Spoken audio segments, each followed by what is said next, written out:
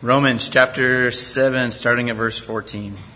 For we know that the law is spiritual, but I am carnal, sold under sin. For what I am doing I do not understand, and for what I will to do, that I do not practice. But what I hate, that I do. If then I do what I will not to do, I agree with the law that it is good. But now it is no longer I who do it, but sin that dwells in me. For I know that in me, that is in my flesh, nothing good dwells. For to will is present with me, but how to perform what is good I do not find. For the good that I will to do, I do not do, but the evil I will not to do, that I practice. Now if I do what I will not to do, it is no longer I who do it, but sin that dwells in me. For I find then a law, that evil is present with me, the one who wills to do good. For I delight in the law of God according to the inward man. But I see another law in my members, warring against the law of my mind, and bringing me into captivity to the law of sin which is in my members. O wretched man that I am, who will deliver me from this body of death? I thank God through Jesus Christ our Lord. So then, with the mind I myself serve the law of God, but with my flesh the law of sin. There is therefore now no condemnation for those who are in Christ Jesus, who do not walk according to the flesh, but according to the Spirit. For the law of the Spirit of life in Christ Jesus has made me free from the law of sin and death. Let's pray. Dear Heavenly Father, I just thank you for this word, Father. I thank you that you do have the power to not only change the inward man, Father, but also the life that I have. And I pray, Father, that you'll come soon. I pray that I'll get to see those clouds roll back and you ascend from heaven, Father, and no longer will this body of death rule over me. So I just lift your name high, Father, and I ask you to hurry home. Hurry and get us. In Jesus' name, amen.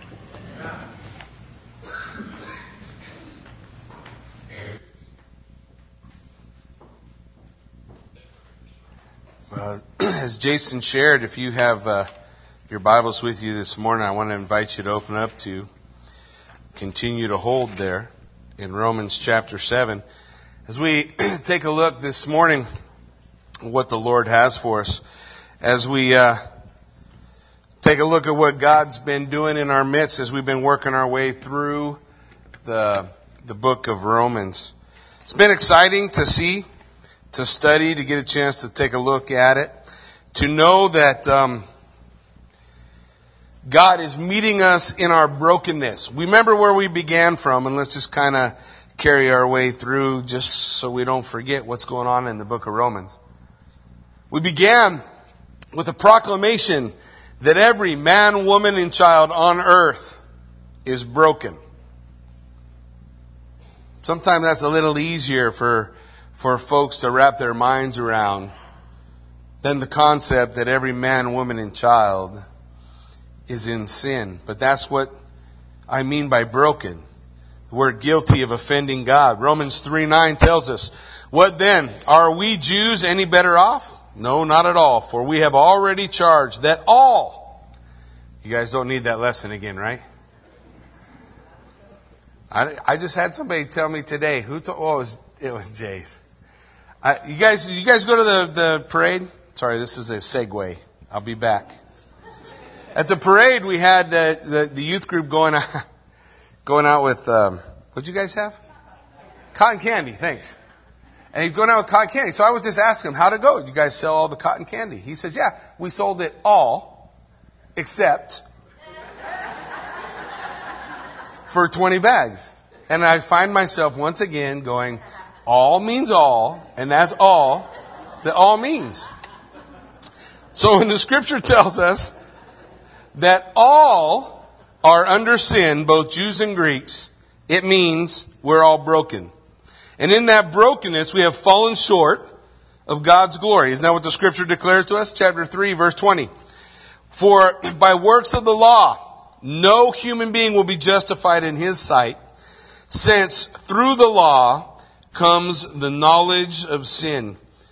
We have dishonored the Lord with our lives. In Romans 1:21 it says, although they knew God, they did not honor him as God or give thanks to him, but they became futile in their thinking, and their foolish hearts were darkened. And therefore we, broken, sinful mankind, find ourselves under what the Bible calls in Romans 1, 2, and 3, condemnation. We're condemned. Remember we talked about it in John 3:16. We all know John 3:16, right? For God so loved the world that he gave his only begotten Son, that whosoever believes in him would not perish but have everlasting life. But sometimes we forget John 17. And the Scripture declares to us that this is the condemnation. That light came to the world, but men loved the darkness rather than the light. He didn't come to condemn. He came to set us free.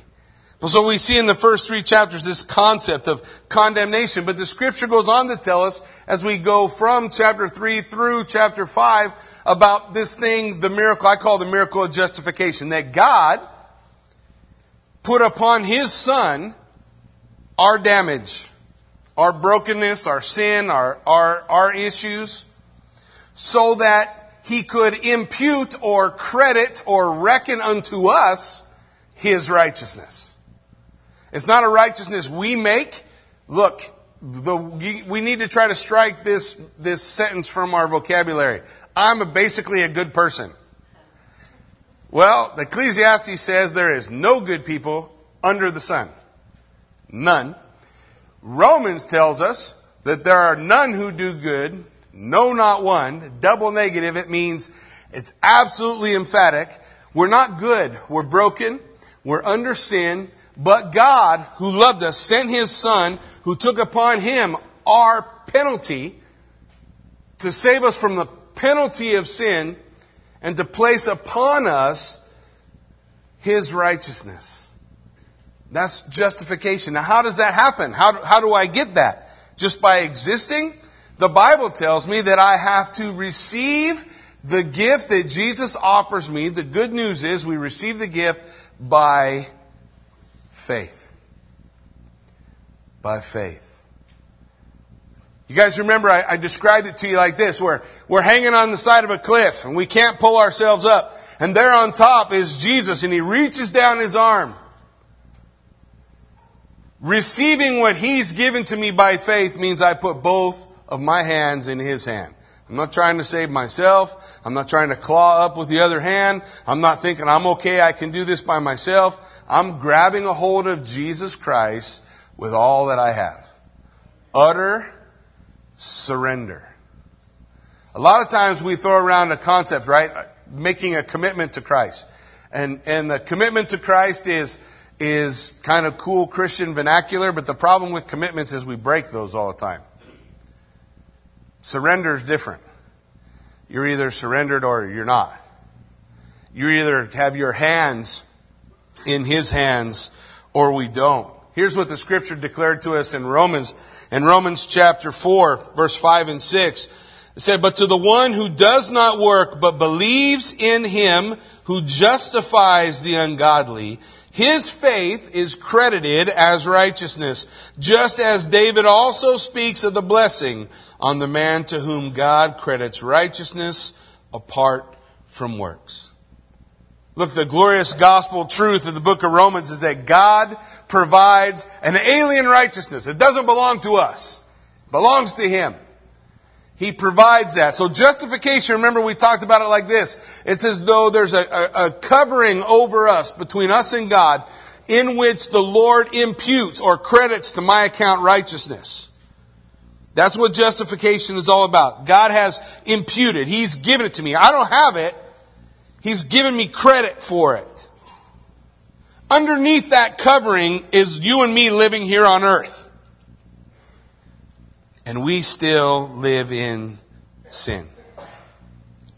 So the book of Romans doesn't stop at justification, the miracle of justification, but it moves on into sanctification. Now here's where people mess up.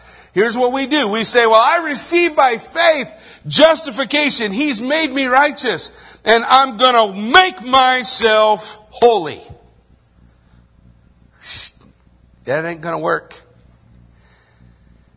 Remember, the Bible declares to us that we are not under the law, but under grace. Now, a lot of people throw that phrase around and they don't understand the phrase. So let me remind you what we talked about that phrase. Under the law means I save myself. If I do it, any part of it, I do it all. That's under the law. Under grace means Jesus does it all. I don't do any part of it. Jesus does it all.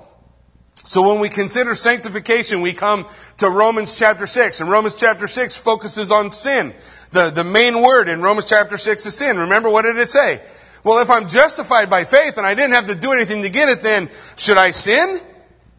That grace abound? And Paul says, certainly not. How can we who have died to sin live any longer in it? It is the movement that occurs in the life of a believer toward holiness that is achieved by you and I stopping trying to do it externally by law keeping and realizing that sanctification is something that is done internally because Jesus Christ lives in me. Romans chapter 6 told us that sin wants to rule over us. We're going to talk about that this morning. Sin wants to rule over us. But we are not to allow sin. In fact, Romans 6 goes on to say, sin shall not rule over you. Why? Because if we've given our life to Jesus Christ, and we received Him as our great and glorious treasure, and all our hope is in Him, and we have that surrendered relationship to Christ. The Bible says He lives in me. He's on the throne now. Sin's not.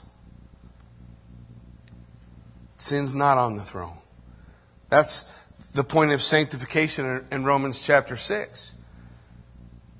It told us in Romans chapter 6 that my desires are not evil or good.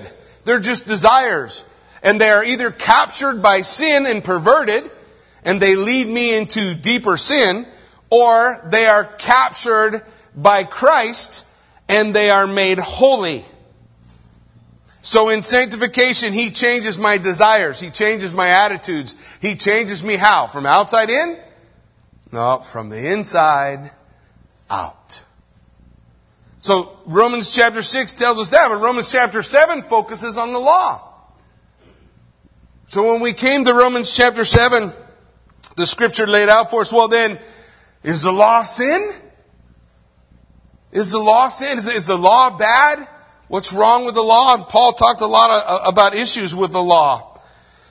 But here's what he shows us. Romans 6. He showed us that we have to die to the law to receive justification. It's not me saving me. It's me receiving Christ. He saves me. He told us in Romans chapter 7 we have to die to the law to be sanctified. Listen to what he said as we get closer. We're closer to starting. Don't worry. Romans 7. I don't want you guys to miss this. There's so much stuff here. Romans 7, 4 through 6. Likewise, my brothers, you also have died to the law through the body of Christ, so that you may belong to another, to Him who has been raised from the dead, in order that we may bear fruit to God. For while we were living in the flesh, our sinful passions aroused by the law were at work in our members to bear fruit for death. But now we are released from the law, having died to that which held us captive, so that we serve in the new way of the Spirit, and not in the old way of the written code. We died to the law to bear fruit for God. Jesus inside changes us from the inside. That's the fruit that happens. I don't make fruit happen. Fruit happens. I just stay attached to the vine. Jesus said, I am the vine and you are the branches. So if we stay abiding in the vine, what did He say would happen? Yeah, will bear fruit. And every branch that bears fruit, what do you say? My Father will prune it. He's going to take care of it. He's going to clip it and make it bear what? More fruit. Anywhere in there did he say, you guys need to really hold your breath and push hard so the fruit comes out?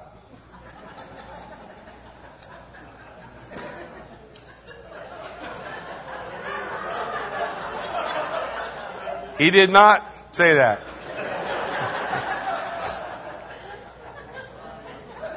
It happens sometimes. So, there's no human effort, right? It's God working in me. I'm sanctified by faith. I'm justified by faith. I'm glorified by faith. Not by works of the law. Not by deeds that I have done. But by what He has already accomplished. By what Jesus Christ has already done. So as we began in chapter 7, and we're considering those three aspects, condemnation, justification, sanctification. We're going to wrap up sanctification today. And we've been working our way through chapter 7. As we work our way through chapter 7, I told you last time, there are 4 pillars. 4 pillars of wisdom that help us understand our freedom from the law and our freedom from sin. Because sanctification states that we have been set free from the power of sin. Because Christ lives in me. Doesn't mean I'm free from committing sin, but I'm freed from that power. So when we looked at the first one, remember? The first pillar is my relationship to the law. What is our relationship to the law? According to Romans 7, 1 through 6, we are dead to the law. Just read it. Remember? And when we died to the law, we were then joined to another. Who are we joined to? Him who was raised from the dead. So we're joined to Jesus Christ. I was at one time joined to the law. And if I could have kept the law, I could have saved myself. But I cannot. So, in Christ's death, the Bible tells in Galatians chapter 2 verse 20 that I have been crucified with Christ. I was crucified with Him.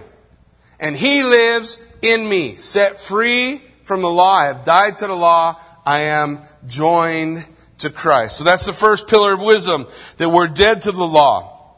So Christ in us means new desires, new attitudes, new changes working from the inside out. The second pillar of wisdom is, what is then the relationship of the law to sin?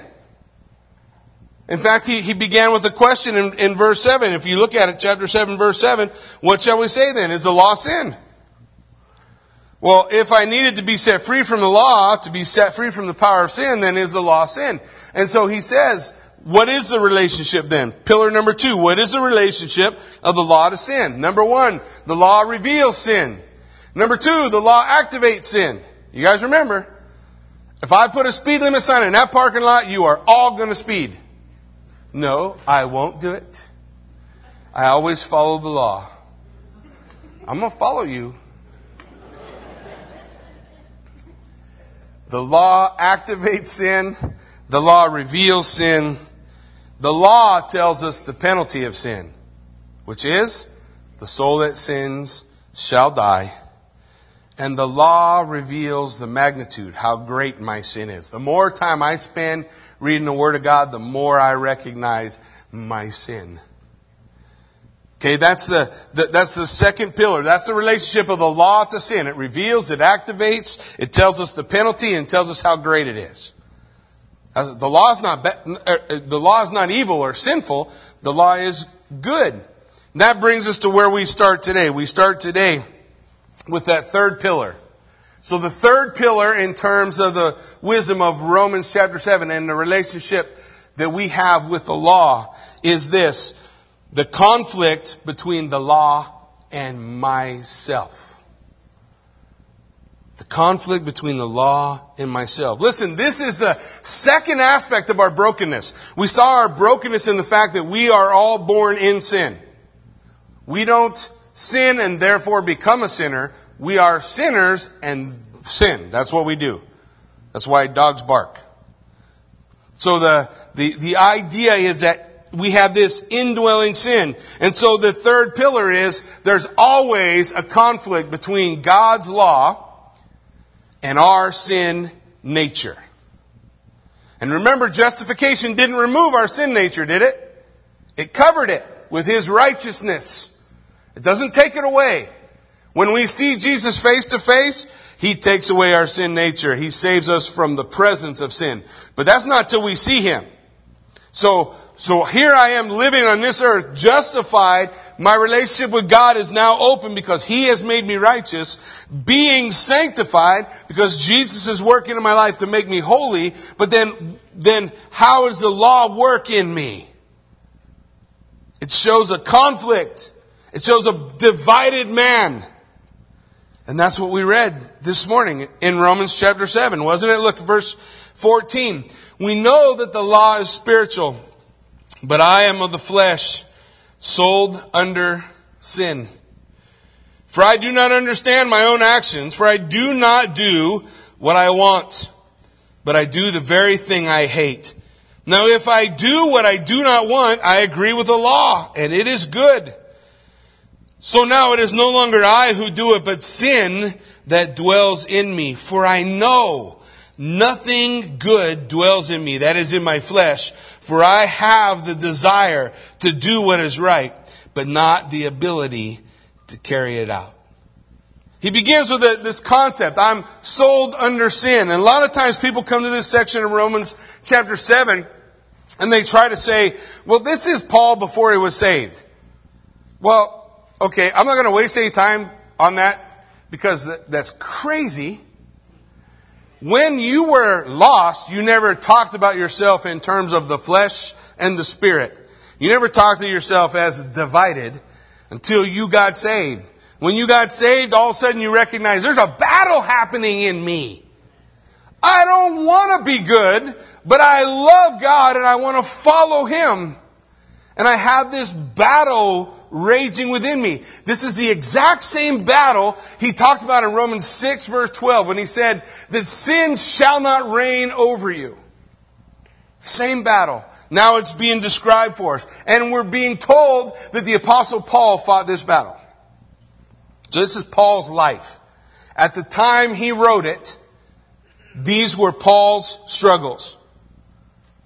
And it's about time the church started being honest with how it is that our lives are a battlefield through our desires, right? Being captivated by our sin nature and twisted, and we do something dumb we shouldn't have done, or surrendering to God and allowing Him to work those desires into a godly usage of our bodies, of our lives, of our choices.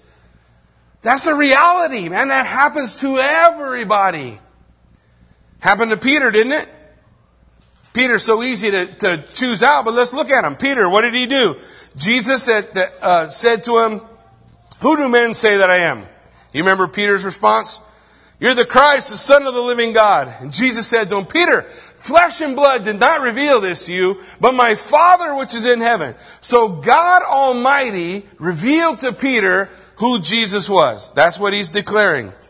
And I'm sure Peter's kind of stoked.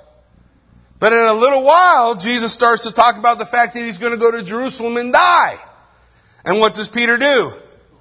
"Oh, far be it from you, Lord. No. You can't go do that. You can't go die," which is the way that we're all going to get saved. And Peter's trying to stop him. That's why Jesus said to Peter, "Get behind me, Satan." 1 minute. Great proclamation, right? A few moments later, stunning defeat. A little while later, Jesus is going to say, "All of you are going to leave me." You remember what Peter said? "Even if all these leave you, Lord, I won't leave." And a few hours later, what do we see taking place? A little slave girl comes up to Peter and says, "Do you know him?" And Peter denies the Lord, right? Over and over and over. he goes out and he weeps.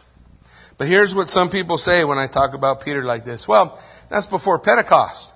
Oh, I'm glad you're paying attention. Let's go to Pentecost. So at Pentecost, Peter is filled with the Holy Spirit and he preaches an incredible message, right?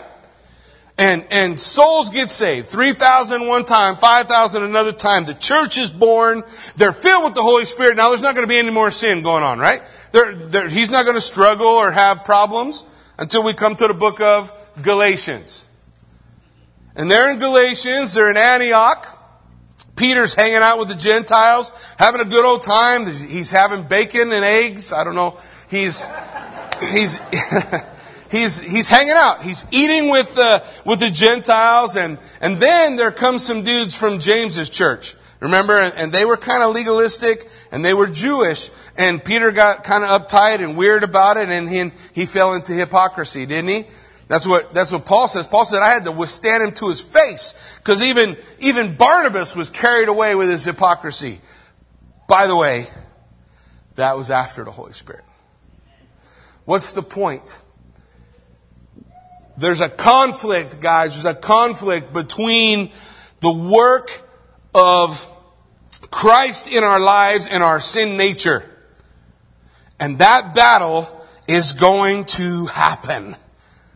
Daily. It don't go away. Not going to stop. We're to recognize it. Realize that we are, like Paul said, to fight the good fight of faith, right?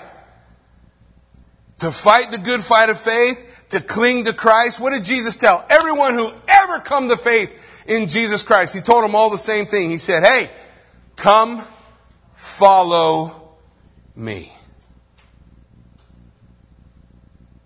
He didn't say, just hang out on a couch and go to church every once in a while and you're good. You got your insurance. Salvation is not insurance. It don't work like that. It don't work like that. So look, we're sold under sin. We have this battle taking place within us. It doesn't mean that we always live in defeat, do we? Christ won the victory. But it does mean we're always going to have battles. And if we have battles, is there a possibility that we are like Peter and we might mess up? Is there a possibility that we're like Paul and we might be able to say like Paul says in Romans chapter 7 that I'm not always doing the things I know I need to be doing? Absolutely. Absolutely. And that's the point. So what's he saying here? He's saying, look, our practice does not reveal our values. I treasure Christ above all other things. But sometimes my practice doesn't say that. Sometimes it doesn't say that. What did he say? Look, he said, what I hate, I do. I don't want to do that. I don't know why. I think it's because I'm broken.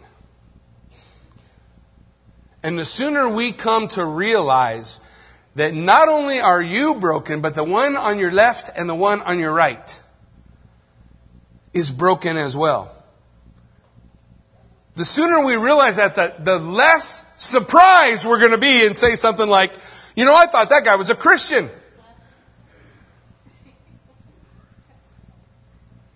From what I read in scriptures, being a Christian means you're a broken person whose trust is in Christ, that Christ is saving me. And a broken person whose trust is in Christ is able to mess up. Wouldn't you agree? So he says, look, our practice doesn't reveal our value. Looking. I don't know what that means, but I think I was going to say listen, and now I was going to say look, and it just come together. My performance also does not reveal my desire. My desire. I want to live like Christ. I want to be who He is. What did He say here in this section of Scripture? How to perform what is good, I cannot find. I want to do it. But the power to do that, it's not always there. I struggle with it. I struggle with it. So in this section that we've been looking at here, we see not only does it lay out for us that my practice doesn't reveal the value that I place in Christ, my performance doesn't reveal the desire that I have to please Him, but it also tells me that the law was right about me. It said I was broke. I was damaged. It said I couldn't do it. Look, the best lie that the devil's got, he whispers in people's ears, and he says, hey, if you try hard enough, you can do it yourself. If you try hard enough, you can be holy. And then we get disgusted by the things we do and the choices that we make, and we get depressed, and we isolate. We get away from a church, because when we're in the church, we look around and we recognize when we come into the presence of the Holy Spirit, we begin to recognize, I don't belong here. Yeah, you absolutely belong here. That person you think has it all together is every bit as broken as you. Every bit. So we recognize that. We have to grab a hold of that concept that the law was right, I'm broken. So the law is not the problem, right? He told us what the problem was. I hope you guys saw it. He told us what the problem was. He said, the law is broken. It's good. It's right about me, and there is something else in me. What did he call it? He says, no longer me, it's sin that dwells in me. That's what we would call our depraved nature. Our sin nature. It doesn't really matter what you call it. The point is, your sin nature lives in you from now till you see Christ face to face. At which time, you're going to be like Him. No sin nature. Sin nature gone. Man, what a glorious day. Until that time, we're justified, covered by His righteousness, and being sanctified. He's making me holy. My job, remember from the cliff? Not to try to scratch my way up was my job. I grab onto Him with both my hands. I grab a hold of Jesus. I grab a hold of Him. How do I do that in a tangible way? How do I do that tangibly? Oh, grab onto. Well, how do I do that? Well, I got His Word. I got prayer. I got worship. I follow Him. I go where Jesus went. If Jesus didn't go there, I don't go there. If Jesus went there, I go. I want to go and be and do the things that He wants me to do. This presence in me, this sin, Isaiah talked about in Isaiah chapter 64. In Isaiah 64:6, it's a familiar scripture. This is what it says. We have all become like one who is unclean, and all our righteousness is as filthy rags. We all fade like a leaf, and our iniquities, like the wind, has taken us away. Our iniquity, my sin, that's inside of me. And he goes on in verse 18, if you look at it, in verse 16. Actually, I want to go to 18. For I know that in me, that is, in my flesh, what dwells? Nothing good.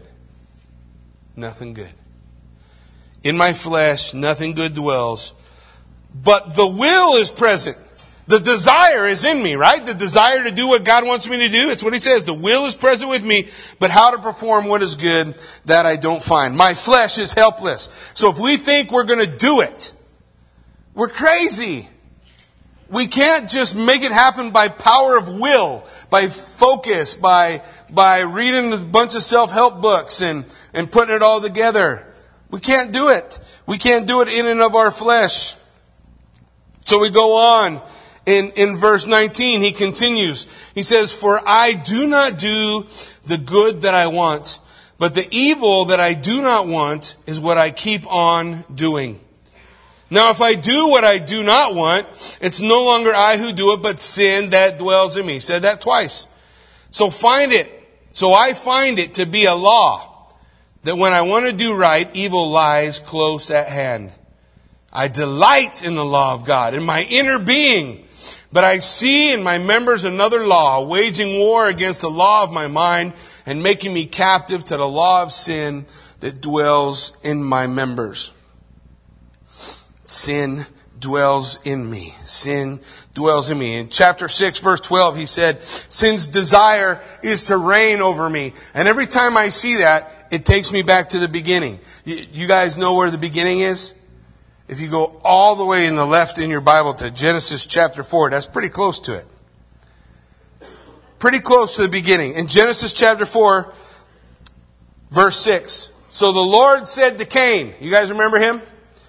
So the Lord said to Cain, why are you angry? Why has your countenance fallen? Remember, Cain brought an offering, God didn't receive it. Abel brought an offering, that God received. Now God's talking to Cain. Why are you angry, Cain? If you do right, if you provide the offering that's required, you'll be accepted. In verse 7, if you do well, will you not be accepted? And if you do not do well, what lies at the door? Sin lies at the door. Just like he said in Romans 6:12, sin's desire is to rule over you, to reign over you. That's what he said in Romans 6. Now he says, sin lies at the door and its desire is for you. He knew that Cain was having problems, right? He's having desires. He's angry at God and he's angry at his brother. And God told him, sin's at the door and it's going to capture that desire. It's going to pervert it and you're going to kill your brother. We're broken. The only cure for our brokenness is a life of surrender to Jesus Christ. He told Cain, but Cain wouldn't listen. The only answer for Cain was surrender. He had to surrender to God. He had to surrender his desire. He had to surrender his dreams. He had to surrender all that stuff and just grab a hold of God and stop thinking that all those other things were going to please him. You know that thing you think is going to make you so happy just doesn't always work out? The other day, we had pizza. We have my favorite pizza is Canadian bacon. I should have told this when you guys are hungry. Canadian bacon with extra cheese and jalapenos. Oh, it makes me so happy. If they put more jalapenos on it, I'm even happier. I love it. So I ate until I was utterly full, right? But I was kind of stoked because there's like a half a pizza left. And so we go about our day, and I think, man, I'm actually looking forward to the night in leftovers. I get to have some more pizza. Man, it's going to be so good. So we get home. It's kind of late that night. We have had a lot of people over at the house. Some folks visiting us from California. And so we take the cold pizza, and I think, I could just do it in the microwave. But when you put that in the oven, it gets a little crispy. It's going to be so good. So I put all the pizza we had left in the oven. And I baked it in there. And I opened the door and it's like, oh man, it smells so good. It looked so perfect. So I pulled all that pizza out. And one of the friends that was staying with us, her name is Shannon. I pull all the pizza out and she goes, what's that in the corner of your oven? And I said, I don't know. It kind of looks like maybe Kathy spilled something down there, except it has two little ears. Actually, there were two of them, so there were four little ears. But, I mean, come on. They had been in the oven so long. You guys know the story, where'd that volcano go off? Pompeii. They were like those Pompeii people. So they were really just ash in the corner. Well, that pizza sounded so good until I found out there were two mice dead in the oven. Now, the thought that I have been eating food out of that oven for the last who knows how long since them mice were dead in there. It did make my stomach a little bit queasy. The pizza was good. I ate it.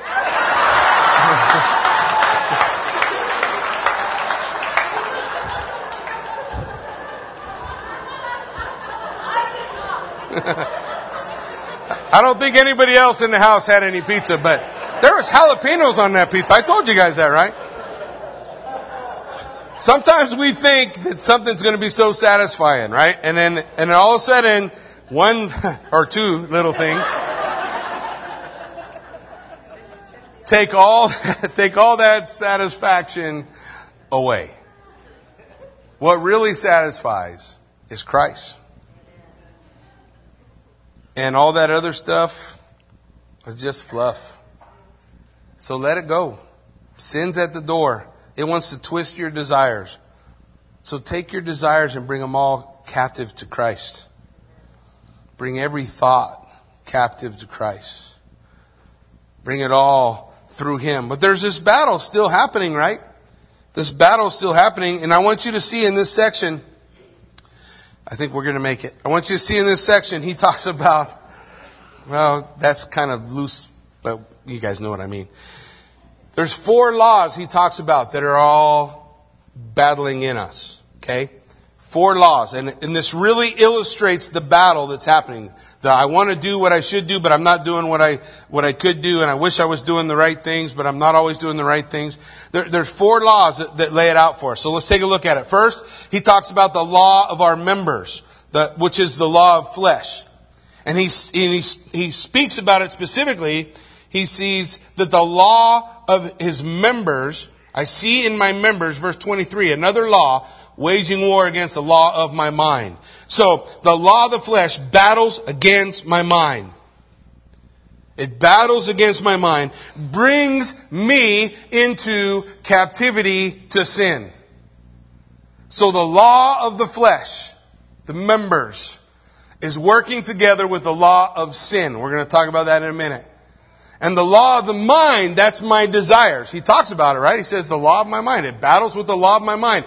The desires that I have, that I want to do the right thing, but it's constantly trying to capture those desires and twist those desires and get me off track. So he's describing the conflict, the law of the mind, the desire to do good. And the fact that the law of the mind, he says, delights in the law. In fact, I want you to see the conflict. Let's just pause for a minute and back up. In verse 14, he's going to talk about his delight of the law and the battle with sin. Look at it. Verse 14, he says, we know that the law is spiritual. Delight for the law, right? But then he has an acknowledgement of indwelling sin. But I am carnal, sold to sin. He's got the good battling against the bad. We see it again in verses 16 and 17. Look at them. In verse 16 and 17, delight for the law. Now, if I do what I do not want, I agree the law is good. So he says, I have delight for the law. The law is good, right? The law is good. But then he goes on in 17 and talks about this indwelling sin. So now it's no longer I who do it, but sin that dwells in me. See the battle. The law is good, but the sin is in me. The desire to do good things is there, and I want to be spiritual, but I'm carnal. I got this thing in me. He's laying out that battle between the mind and the flesh. Look what it says in verse 22. He says, for I delight in the law of God in my inner being. I delight in it. I rejoice in it. He loves that law. But then we see indwelling sin. But I see in my members, my body, my flesh, another law waging war against the law of my mind and making me captive to the law of sin that dwells in my members. You have the good, that which wants to lead us the right way. And we have in us, within me, indwelling sin that wants to capture that desire and twist it. That's what he's talking about. The fourth one we see in verse 24 and 25. We haven't read them yet, but you'll see. So then I myself serve the law of God with my mind, but we see indwelling sin. But with my flesh, I serve the law of sin.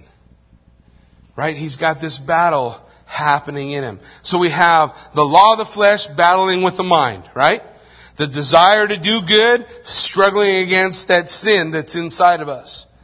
Now, the third law he talks about in this section is the law of God. And the fact that the law of God is perfect and powerful to work in us and to change us. Look, just flip real quick to Psalm 19. Psalm 19 is a great psalm in describing the law of the Lord. So as he's talking about the law of the Lord here, in Psalm 19 he says, the law of the Lord is perfect, reviving the soul.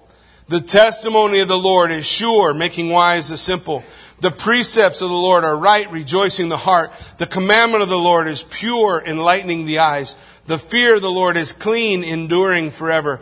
The rules of the Lord are true and righteous altogether. More to be desired are they than gold, even much fine gold, sweeter also than honey, and the dripping of the honeycomb.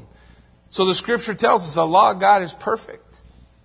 And there's a purpose to it. Read verse 11 of Psalm 19. Moreover, by them, that law, your servant is warned, and in keeping them there is great reward. So there's good in the law is not wrong in the things that the law says. But then in Psalm 119 we find out that the law of the Lord is powerful. It's powerful to work in us. It becomes one of the tools that the Spirit in us is going to use, that we're going to discover in a couple of verses, which is the key to victory over the battle that's taking place within us. It tells us in Psalm 119, verse 9, how can a young man keep his way pure? It says, by guarding it according to your word. With my whole heart I seek you. Let me not wander from your commandments. I have stored up your word in my heart, that I might not sin against you. So the word becomes a tool. The law of God becomes a tool. So the law of God works together with the law of the mind to capture and hold the desires, right? The will to do good. They work together. And we see the law of the flesh and the law of sin work together to disrupt what's trying to happen. This is a divided man. We're divided. You want to say it another way? We're broken. We're not whole until we're whole in Christ. And we're whole in Christ when we are standing before Him in heaven. Here on earth, He covers us with His righteousness. Here on earth, He's working within our hearts to sanctify us. But one day He's going to glorify us. And we'll be like Him. Well, the fourth sin, I alluded to it. The fourth sin is the law of sin. We've seen it 4 times. 4 times the law of sin. In verse 17, so now it is no longer I who do it, but sin who dwells in me. In verse 20, now if I do what I do not want, it's no longer I who do it, but sin that dwells in me. Verse 21, I find then a law, that evil is present with me, the one who wills to do good. Here's the law of sin. I find evil present in me. It's there. Verse 23. But I see another law in my members, warring against the law of my mind, and bringing me into captivity to the law of sin, which is in my members. Its desire is to rule over me. We just talked about it, right? Remember Romans 6:12, I've alluded to a couple of times. Romans 6:12. Therefore, do not let sin rule in your mortal body. Therefore, do not let sin rule in your mortal body, that you should obey it in its lusts, its desires. Sin, capturing desires, perverting your direction, causing you and we to sin. It's in me, that nature. It's in us, that nature. The battle occurs. It happens. But then we come to the fourth pillar, the last pillar. And the last pillar is the most important part because it's the pillar that provides the power for the believer. So far, all we've talked about is the struggle, the battle between doing right and doing wrong. Living holy, living unholy. Struggling with the desire to please the Lord and the desire to just follow our sin nature within us. Just like Cain did when he killed his brother. Or just like Peter did when he was caught in hypocrisy. Or just like Paul did when he wrote Romans chapter 7. But the key, that fourth pillar we see in verse 24 and 25, he says, "Wretched man that I am." Wretched man. Who will deliver me from this body of death? The struggle, the constant battle that's never going to change. How am I going to get delivered from this? Where do I find victory? Thanks be to God through Jesus Christ our Lord. So then I myself serve the law of God with my mind, but with my flesh the law of sin. We have to realize our sinful condition. I need deliverance. The first step to deliverance is being able to say that first part. Oh, wretched man that I am. I don't know why people have such a hard time with that. We shouldn't have a hard time with that. We are sinners. We sing songs about being wretched, don't we? We need to recognize that's our state. I'm a wretched man who struggles with sin. I'm a grateful believer in Jesus Christ. And He'll give me victory step by step over that sin. My sin doesn't define me, but it is part of the battle that I fight every day. Oh, wretched man that I am. I have to realize my sinful condition. Second, I have to respond to my Savior. Thanks be to God. First, He said, who's going to save me from this body of death? What did He tell you? He told you who He went to. The very next line. Thanks be to God through Jesus Christ our Lord. One hand He says, who's going to save me? And the other hand He declares who did it. Thanks be to God through Jesus Christ our Lord. I have to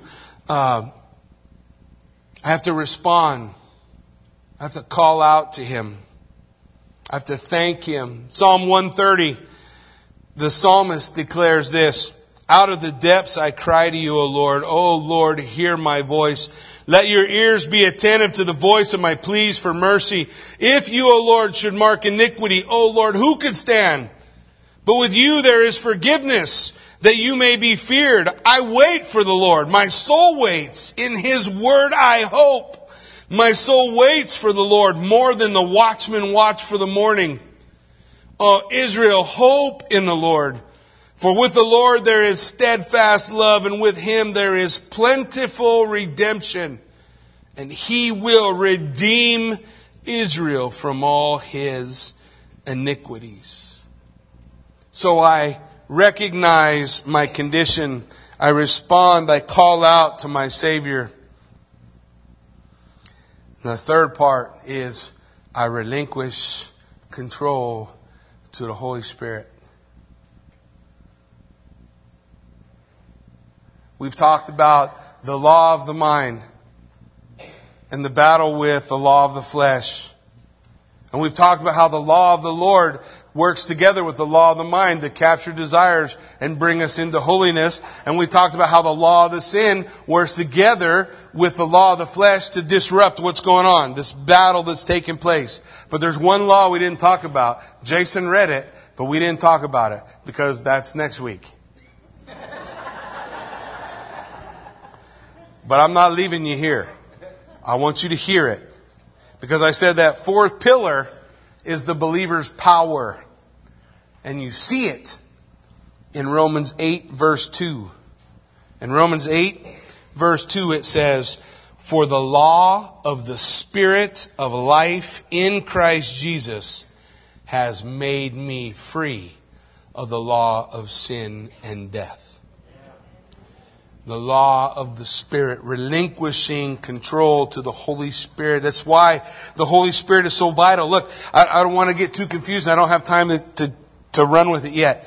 But understand, the battle is happening in our lives. And the power, the strength we need in order to overcome, to utilize the law of the Lord and to utilize our desires to let them come in line with Christ as He's working within us. The power to do that is the Holy Spirit. The Holy Spirit resides in every single believer.